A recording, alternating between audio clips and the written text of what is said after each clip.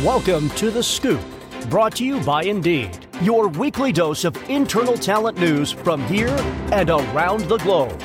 So grab your popcorn and open your mind as I hand you over to our anchors from Tarpod, Lauren Sharp and Craig Watson. Hi everyone, welcome to The Scoop. I'm Craig. And I'm Lauren. I hope you're all well out there this week and fight and fair. Fight and fair. Hey, let's stop fucking around now and get straight into the news. Was there fucking around? Are you happy to get into the news? Oh, geez, here we go. Let's go, Craig. You All can take right, it away. all right. From the Daily Mail, and we're back on the bloody lazy girl jobs. Daily Mail. I'm glad you pick really renowned news sources. They're easy to read and got lots of pictures. Jesus, that is not surprising. But anyway, back to the Daily Mail. Yeah, so searches for lazy girl jobs are up 1,267% over the last month, according to Workamajig. So the best part about this is it's ranked or given us the top 25. Who classifies these as lazy girl jobs? I think Workamajig. Okay, so this is again another reputable source you've got here, Craig. No, actually, it's the most. So the most searched job titles with lazy girl jobs in the search term as well, right? So number one is cloud engineer. Right. Okay. And it goes to some really weird ones, like number 10 is museum assistant. What? We've got You actually have to turn up for that. a hotel night auditor, which you have to turn up for, right? An art teacher. But what gets me is number 16, and for all you out there, hold on to your hats. Number 16 is talent acquisition advisor. Hold on. Yep, I can hear our listeners swearing bullshit right now. Oh, lazy girl job, the gift that keeps on giving. Over to you. Okay. So I'm going to come in. Unemployment rate climbs 3.7% in July. So Australia's unemployment rate reached this 3.7 in July, according to the ABS. It went up 0.2 from its historic low of 3.5 in June as the number of unemployed people increased by 36,000 and employment dropping by around 15,000. So the fall in employment follows an average monthly increase of around 42,000 people during the first half of the year. Employment is still around 387,000 people higher than last July. Okay, that's coming from Bjorn Jarvis, the ABS head of Labour Stats. And member of ABBA. Yes, the fifth member of ABBA. Interesting. Hey, I've got one that you and I have been arguing about over the last week, and you don't want me to even mention, but I'm just going to go out here on a limb. So from LinkedIn. Oh. There was a post last week, right, and where a recruitment tech vendor in Queensland went, in their own words, nuclear on members of our very own talent acquisition community, and this was about a post from about 18 months or so ago. Now, due to late to the party, wouldn't you say? A little bit late. Due to possible legal ramifications and a love for many of the people targeted, I'm not going to mention names, but Lauren, some of these people were tagged in the post along with their current and past employers.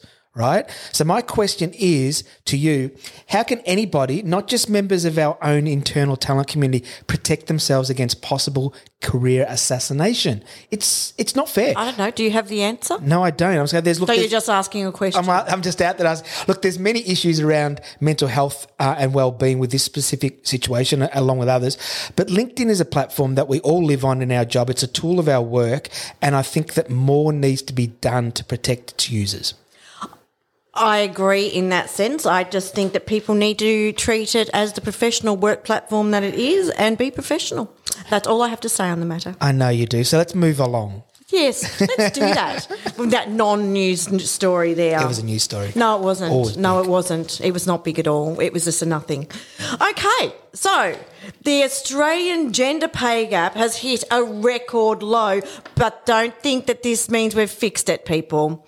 The gender pay gap in Australia fell for the second consecutive year to hit a low of 13% on average, according to, again, the ABS. The ABS. So this means that every dollar a man earns in Australia, a woman makes 87 cents annually. And this means that women on average are earning $13,000 less in their base salary than what men are earning. And this is the strongest annual growth since May 2013. So Okay. I guess with, It's an on average. It's not industry specific. It's on average. And I guess with the Uyghur reporting and all the pressure that's mounting on businesses that this is helping. But at the end of the day, it shouldn't be about, oh, hang on, you're going to get named and shamed if you don't do it. It should have happened, I don't want to say organically, it should happen naturally. It should be natural. It shouldn't even be on the agenda. There shouldn't be a gap. Yeah, exactly. But then again, yesterday I saw an article that Natalie Flynn shared from Equity on LinkedIn, and it was from the Australian newspaper. Was it The Age? One of them. Anyway. And it went on about a chef working with a group here in Melbourne, and when she found out that her equivalent 3 other workmates were earning $15,000 or more and they were a year and they were men. The same job. Exact same job. Same skills, same experience. Absolutely. Tried to get a pay rise, they refused to give it to her. No, it's not on. Look, I think that the more you and we continue to highlight it and the more other people do, it's going to continue to, that gap will get narrower, but there just shouldn't be a gap. At the end of the day, there just shouldn't be. This should not even be a fucking topic. No, it shouldn't be. It shouldn't but again, it is. Talking about classy publications, I've got this one from the Courier Mail up there in Brisbane, Vegas. I got you a subscription to the fucking Economist and to the Fin Review, and you use it. No. But you're going with the Courier Mail now. Courier Mail, mate. Should schools teach students about recruitment? So the person who wrote the article said their career in recruitment taught them a lot of things. And one thing that stood out the most is that there are a lot of people out there who don't understand recruitment processes.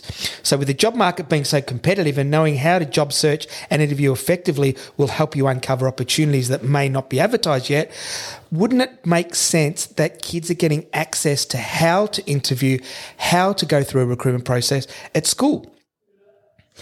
Yes, it would be a very good idea, because I remember way back, probably dinosaur era. When you were at school? When you were at school as well. Well, not so much. It's just there was a little, like a home ec course on how to read a bank statement, how to do like little life admin hacks.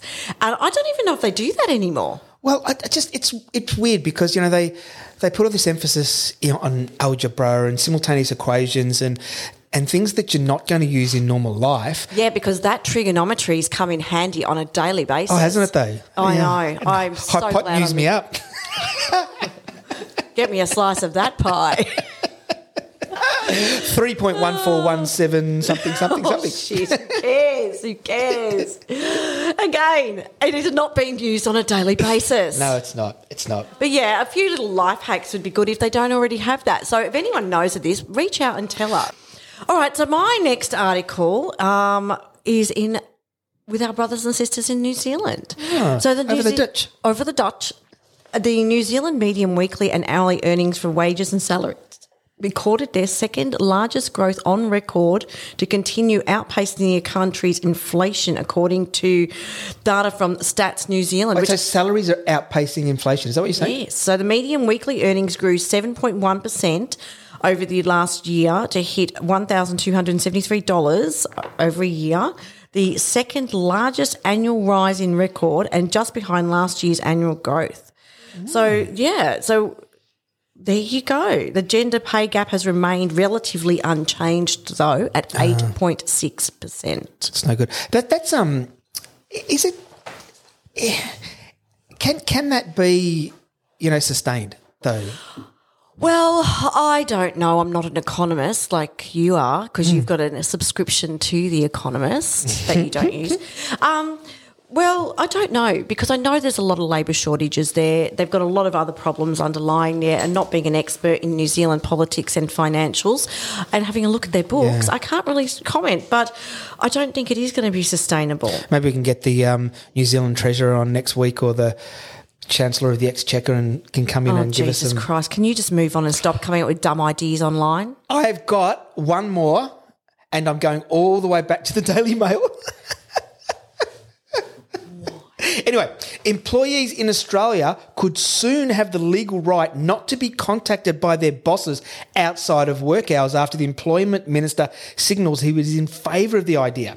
So Tony Burke was on Q&A on Monday here in Australia, and he said the legislation would prevent bosses from contacting their staff via text, email or calls outside of work hours. Now, this is something that has already been legislated in France and then followed by Italy, Spain, Portugal and Belgium. Do you see that happening here? Yes and no. My yes is to the sort of blue-collar arena. I think that'll end up getting enforced because unions will stick to it. Yep. But when you come to private sector, people are paid well and truly above award wages for a reason. Interestingly, though, in the interview, he was asked the question, do you contact your staff out of hours? And he fumbled over the answer. And so that's a yes. Yeah, I would imagine it would be. So, look, it's rare that it – I'm not saying it's rare that it doesn't happen, but to legislate that you're not allowed is pretty hardcore. It's ridiculous. You ask me? From our great mates over at Indeed, Wear It Purple Day webinar is on this week. It's actually on tomorrow, Thursday, 24th of August, and you can tune into a special webinar to hear Chris Keeley, Deputy Director, ACON's Pride Inclusion Programs, and Lauren Anderson, who is Indeed's Talent Strategy Advisor. They'll delve into the current state of diversity, equity, inclusion and belonging within Australian workplaces with a special focus on improving the experience among LGBTQIA+ employees. If you'd like to register for the webinar, the link is in the show notes. Woo! And even if you can't make it, they'll send you through the recording, which is bloody brilliant. But anyway, let's move on to events. Events. So I've got a couple of meetups for you, everyone. Ooh. We've got Auckland's meetup, which is going to be Thursday the 24th, which is this week, I believe. Wow. So that'd be tomorrow, in fact. And it is their 20th meetup at 5:30 at 155 Fanshawe Street. I'm not exactly sure what venue that is. Get along there. Do they just rock up or do they have to register? Well, they do have it on the meetup site. Okay, so get on the meetup site I first. would get on the meetup site. Then otherwise, you might miss out on us. Or do both. Yeah. Whatever. And then we've got Brizzy's meetup, which is Thursday the 28th of September, 5 p.m. kickoff at the Prince Consort in the Valley. And I'm sure that'll be in true Brisbane form, a fucking cracker. Early kickoff, late finish. It usually bloody is, knowing that lot. And then I'm going to go with the Bounce 3, the panel van from the Rubber Band Network, is on October 4th and 6th from 9 a.m. to 12. The agenda is set, so jump on and register via the all Rubber Band channels. And as always, Eden will pop on a fantastic show. And you might wonder why Lauren didn't mention the Sydney meetup. It's because it's oversubscribed. If you've missed out. If you haven't already registered, bad luck for you. Yeah, get on that waiting list, but I think that one's done. I think we're waiting to hear what pub they're going to do the after meet-up drinks at. That might be it. Final one for me is ATC 2023, Aligned Strategies, Empowered People, Impactful Outcomes on the 22nd and 23rd of November at Luna Park in Sydney. You can get your tickets on atcevent.com. And I understand, Lauren, that... Yes, the early bird tickets are coming to an end on the 1st of September. So they have been extended, so don't miss out because it won't be extended again. And go. And obviously you've got the first timer tickets. I don't know how many of those are left, but I said it a few weeks ago. My first time was last year at the ATC, and it was hands down the best TA conference I've been to in Australia. Because you were there with me. That would definitely not be the reason. All right, everyone. Well, that's all from the news desk. So it's a goodbye from me. And it's a goodbye from me. Stay classy, Auckland.